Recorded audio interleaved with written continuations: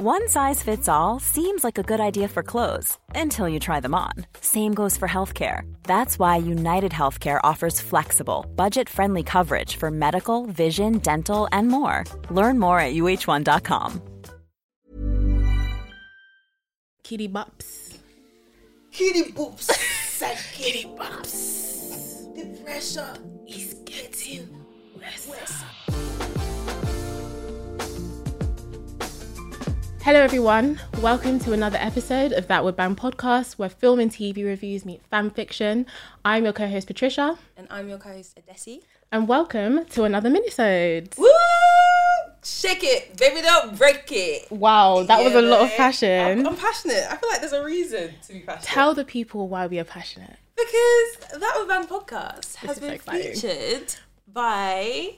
The iPaper, guys, in print and online. Honestly, we've got physical copies for everyone who's actually watching on YouTube. We're going to lift it up. We are so gassed. We're gassed. Can you see us? This is our face. Right there. This is us right now. Entertainment. That Would Bang podcast. That would bang. Guys. Yes. It's not the first, actually. It's not our first feature, but definitely one of many. And I feel like this is so nice because it's like in print, so you can actually have it in your hands and like see it in real life. I don't know, like it's different from like finding it online. Yeah, this is definitely something that your mum can take and show her friends. All her aunties at church, her friends at church. She can physically in prayer group. In her bag. So this is my daughter. We've actually made it. We made it, mate. I actually love it. So thank you to everyone who's been listening to the podcast. But Patricia, how's life? A couple of weeks ago, I was in Edinburgh for the TV festival. Not you doing industry stuff. And it was nice because I didn't pay for a single thing. I went there and I walked into my hotel room, yeah. I was like, wow, this is a bougie hotel room. But yeah, it was really good. I can't lie, it was very work focused in the sense that I had to like go to a bunch of different panels. I did go to a Fringe show because you know the comedy festival was happening at the same time. But let me tell you about this Fringe show that I saw, right? Because my colleague was like, okay, we're in Edinburgh, we should check out some of the shows. So I was like, okay, never been to Scotland, never been to Fringe. Let me actually just do new things. So we went to the show and we walked in and they were all dancing to Riding Solo by Jason Derulo. I was already just like, yeah, that's a bagger though, low key. So I was already thinking, okay, I don't really know what to expect here. I was looking for other black faces, spotted one other. So I was like, okay, let's see what's popping. But then like the second act came out and she was dressed in this mermaid suit. And her whole set was basically Little Mermaid vibes. And then she got someone from the audience to come and kiss her. And then he actually did, on the lips, man. In the time of COVID, on the lips. With monkeypox. So then she was like, oh, now I suddenly have legs. So then she started taking off the mermaid costume. And I was thinking, okay, like she's wearing a skin suit underneath. Took off the suits.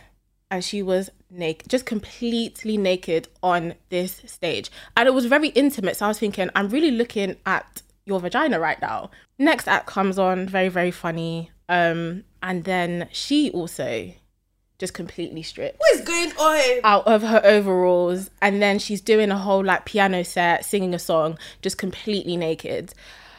And I was like, okay, this is too many naked bodies that I'm having to see right now. Fourth act comes on, right? Popcorn maker on her head. She's doing a hula hoop act naked. Bare hula hoops going around her. Did you go to the nudist stage?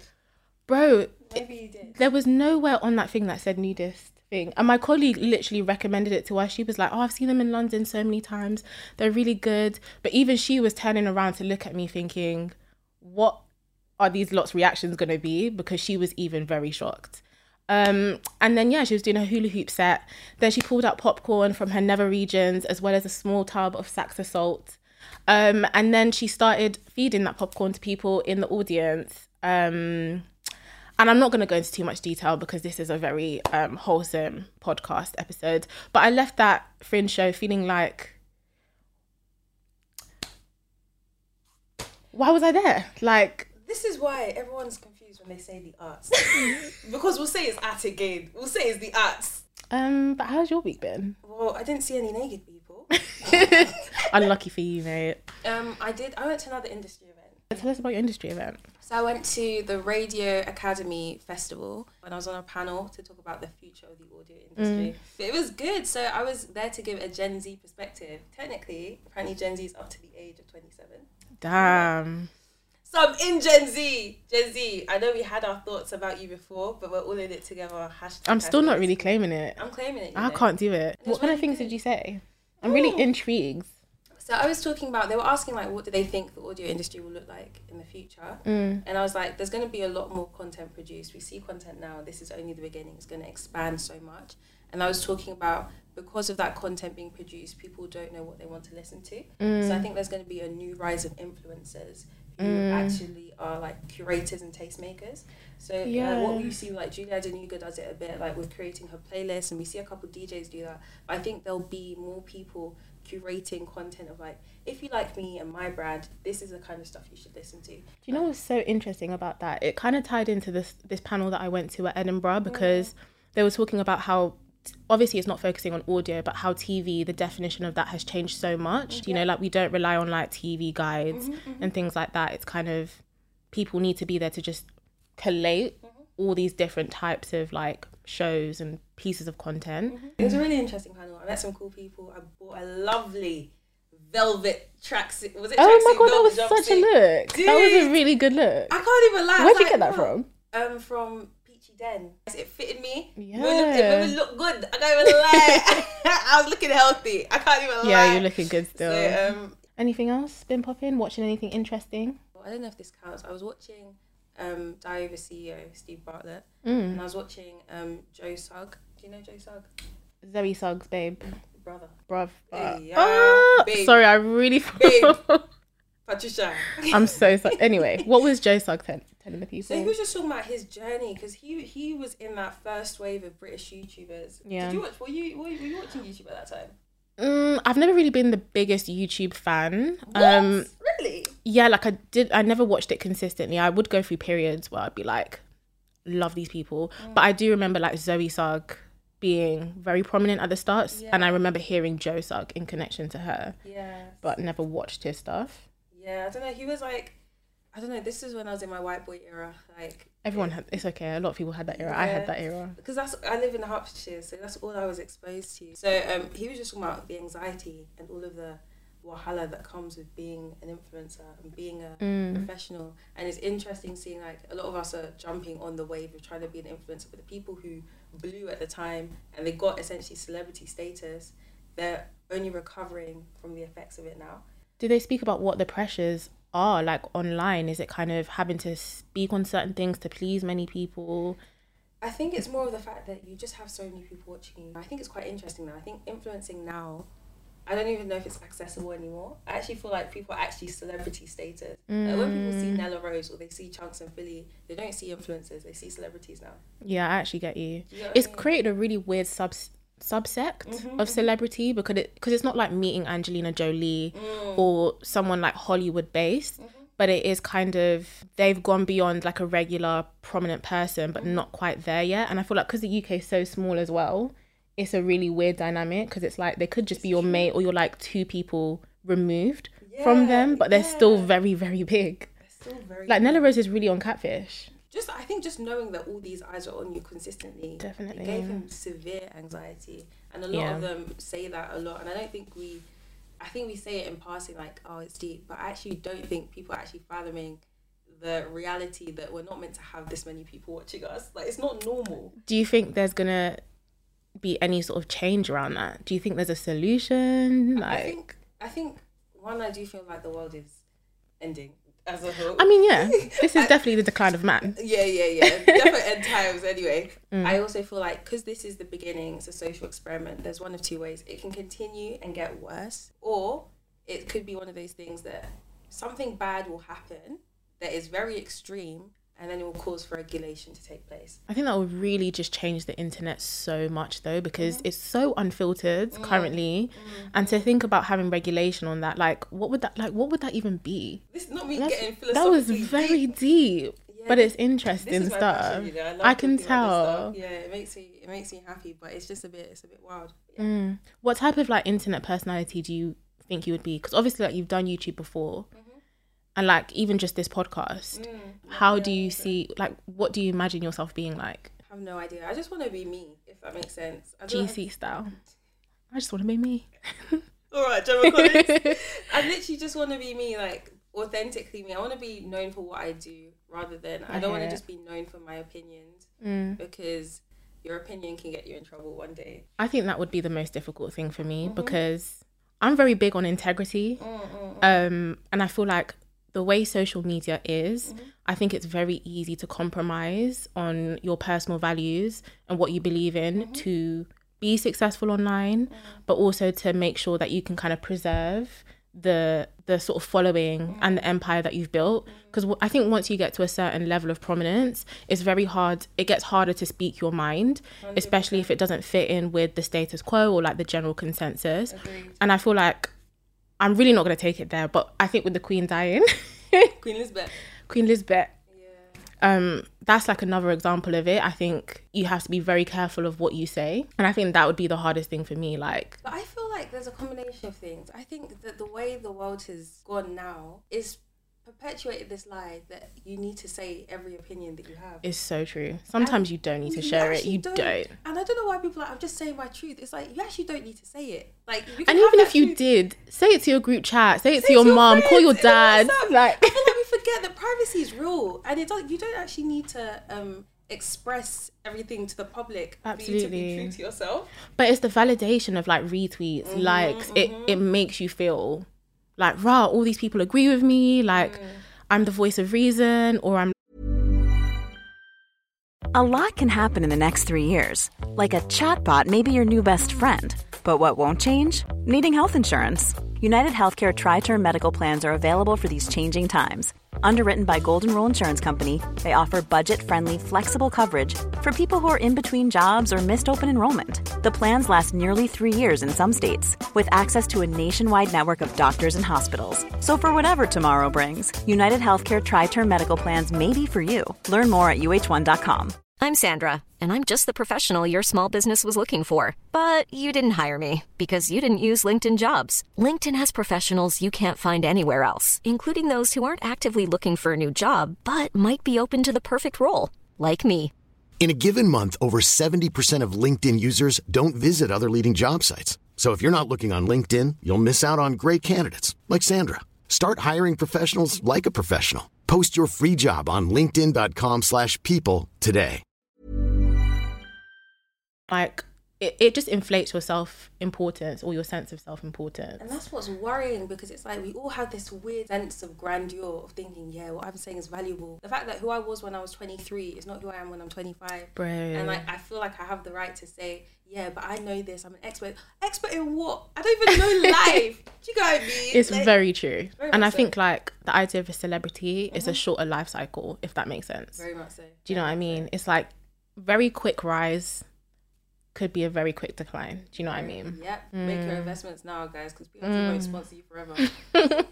What else have I been watching and listening to this week? So I started House of the Dragon. So I know that like you're not a big fan of Game of Thrones, yes. But House of the Dragon, it's a bit of a banger.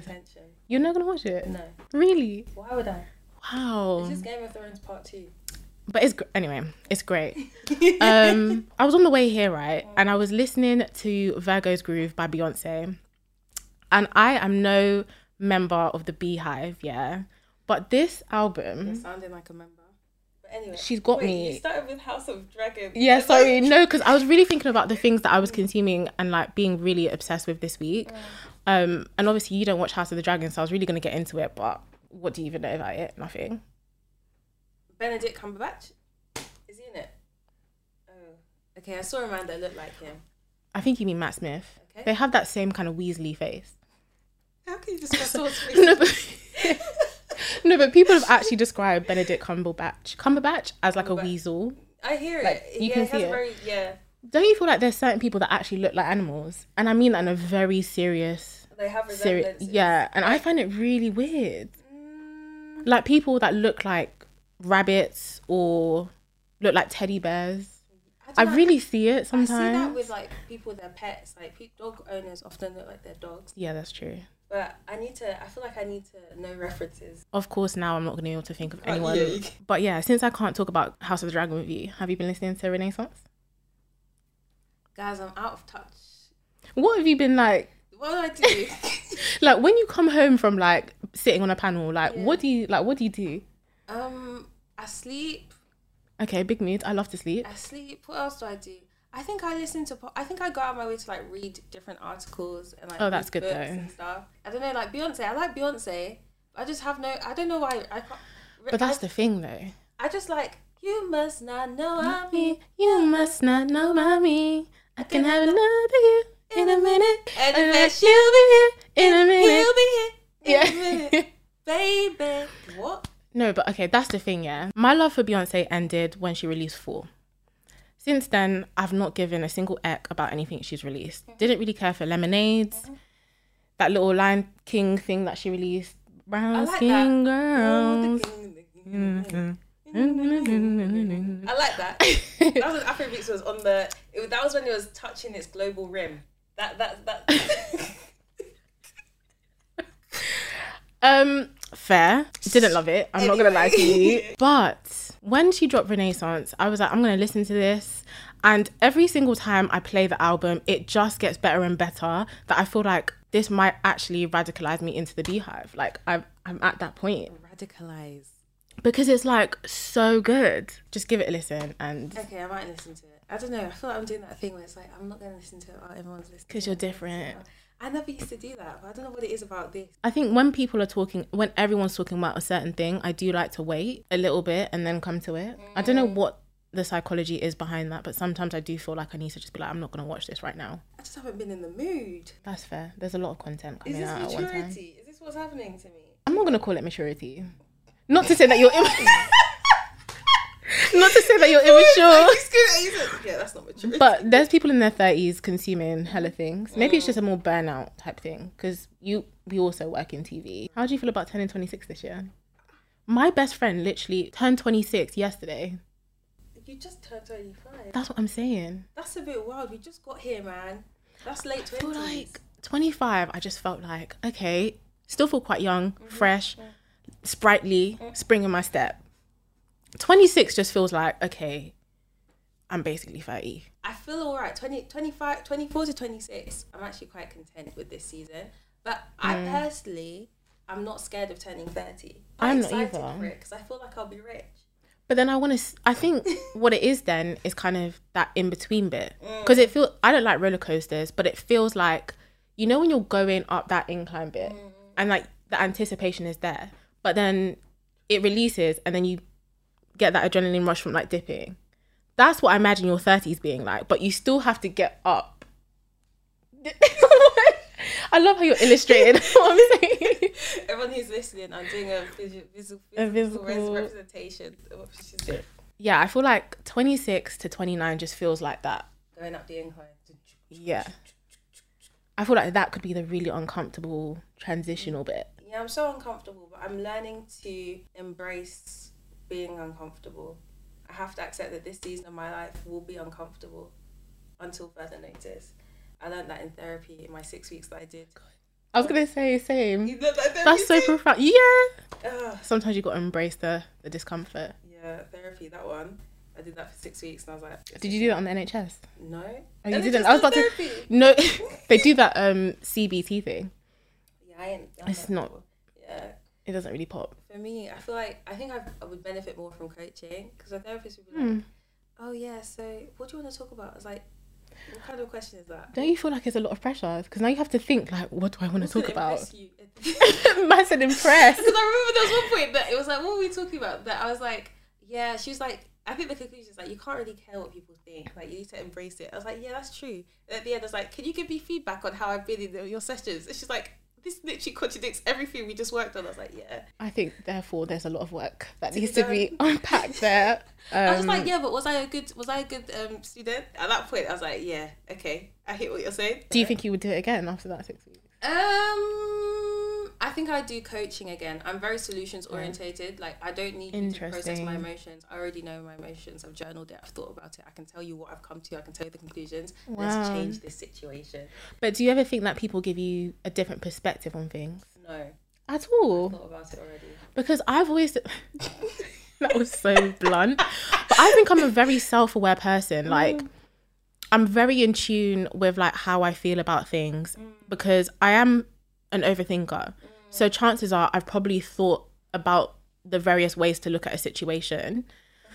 But I found that when I go into my therapy sessions, my therapist does help me to think about things from a different perspective or follow through on a particular perspective, because sometimes I'll see things, but where it centers me, I'll tend to put that on the back burner and just be like, but let me prioritize the way this person might have seen things. But she helps me to kind of at least bring myself to the fore a bit more. You have a therapist that actually contributes to your conversation. Yeah, maybe you just need to shop around a bit more. My therapist would always ask me, what do you think? What do you think? Girl, I came to ask you what you think. You need to give me the answers. You're asking me every time. So by the end, I was like, dude, you're asking me to think. I've already been thinking. This is why I'm here. I've been thinking too much, in fact. I do feel like social media does contribute to all of this wahala that we experience in our heads. So my goal for this year and for the future is to start using social media as a tool rather than a crutch. Because I think majority of us have social media addictions that we don't know. I watch like my friends' stories occasionally, but I try not to scroll because I don't know what I'm looking for. I actually very much hate Instagram and I really want to delete it. But I think it is a good tool because it's, you know, I might want to share the pods, or if there's something like I really want to share a song that I really like, I think I don't know, like I really do like being able to sort of express myself a little bit. And I'm not the biggest Instagram user, but I found that now when I'm on there, I'll watch 3 stories like max. Sorry if you're not in that first 3, because then I actually have no clue what you're doing. So my friends will be like, I posted on Insta. You wasn't in that first 3. Sorry, darling. And I just will try not to scroll. But like when I do scroll, I've noticed that I feel really bad when I'm on that app, because I come away feeling like I've seen someone with a very insane body. 3 people are getting married or completely in love, they've bought their home. It does make you feel like, like if I don't have those things, is something wrong? Like it's very easy to compare yourself, and I think I get that a lot from Instagram. On Twitter, we're all just struggling. Everyone wants to laugh. I feel like Twitter's more performative than Instagram. Do you reckon? 100%. People have jokes and the jokes are funny, but when people are saying like think pieces, all this serious stuff, I don't believe they believe what they're saying. I believe they want validation for what they think people want to hear. I like TikTok because I feel like I just laugh, and I also feel like I tend not to engage as much with people on TikTok, which is what I like. I want to go on there and actually feel like I can enjoy things without being so aware of other people on it. But I feel like Twitter is more like performative in terms of intellect, like people want to be the smartest person.